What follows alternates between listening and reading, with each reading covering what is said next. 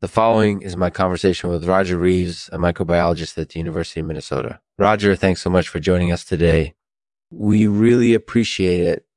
This show is produced in partnership with Retro Swabber Z. Visit retroswabbers.com to get your retro gaming swabs. So Roger, first off, tell us a little bit about diffractometers and Riels. Can you explain what they are and what they can do? Sure. Diffractometers are used to study the structure and organization of matter at the atomic and molecular level. They do this by creating a variety of patterns in light that is scattered off of the sample. Riels are similar in concept, but they use a smaller beam of light and are used to study the morphology, the shape and size of objects such as bacteria. So if you were studying bacteria, for example, using a diffractometer, what patterns might you see? Well, depending on the type of diffractometer being used, different patterns might be seen. For instance, a nephelometer might produce a pattern that looks like a grid.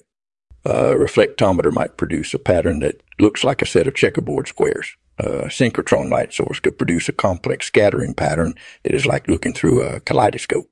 Wow, that's really cool. So what's the importance of these patterns? Well, the patterns that are seen on diffractometers can provide information about the structure and organization of matter at the atomic and molecular level.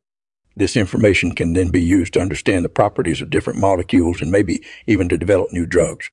That's definitely interesting. So what do Riels in particular allow scientists to do? Riels are especially useful for studying morphology or the shape and size of objects such as bacteria. By shining a small beam of light onto a bacterial sample and imaging the light that is scattered, Riels can provide information about the size, shape, and composition of the bacteria. That makes sense. So what do you think is the biggest benefit of using diffractometers and Riels in research? I believe the biggest benefit of using diffractometers and Riels is that they provide very detailed information about the structural arrangements at the atomic and molecular level. This information can be very helpful in understanding the properties of different molecules and in developing new drugs.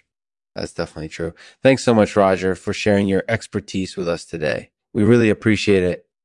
No problem. It was my pleasure. Thanks for having me. Don't forget to check out the Lexman Artificial Podcast, the best in comedy and entertainment. And now, today's poem, Diffractometers and Riels. What you need to know, part AIE.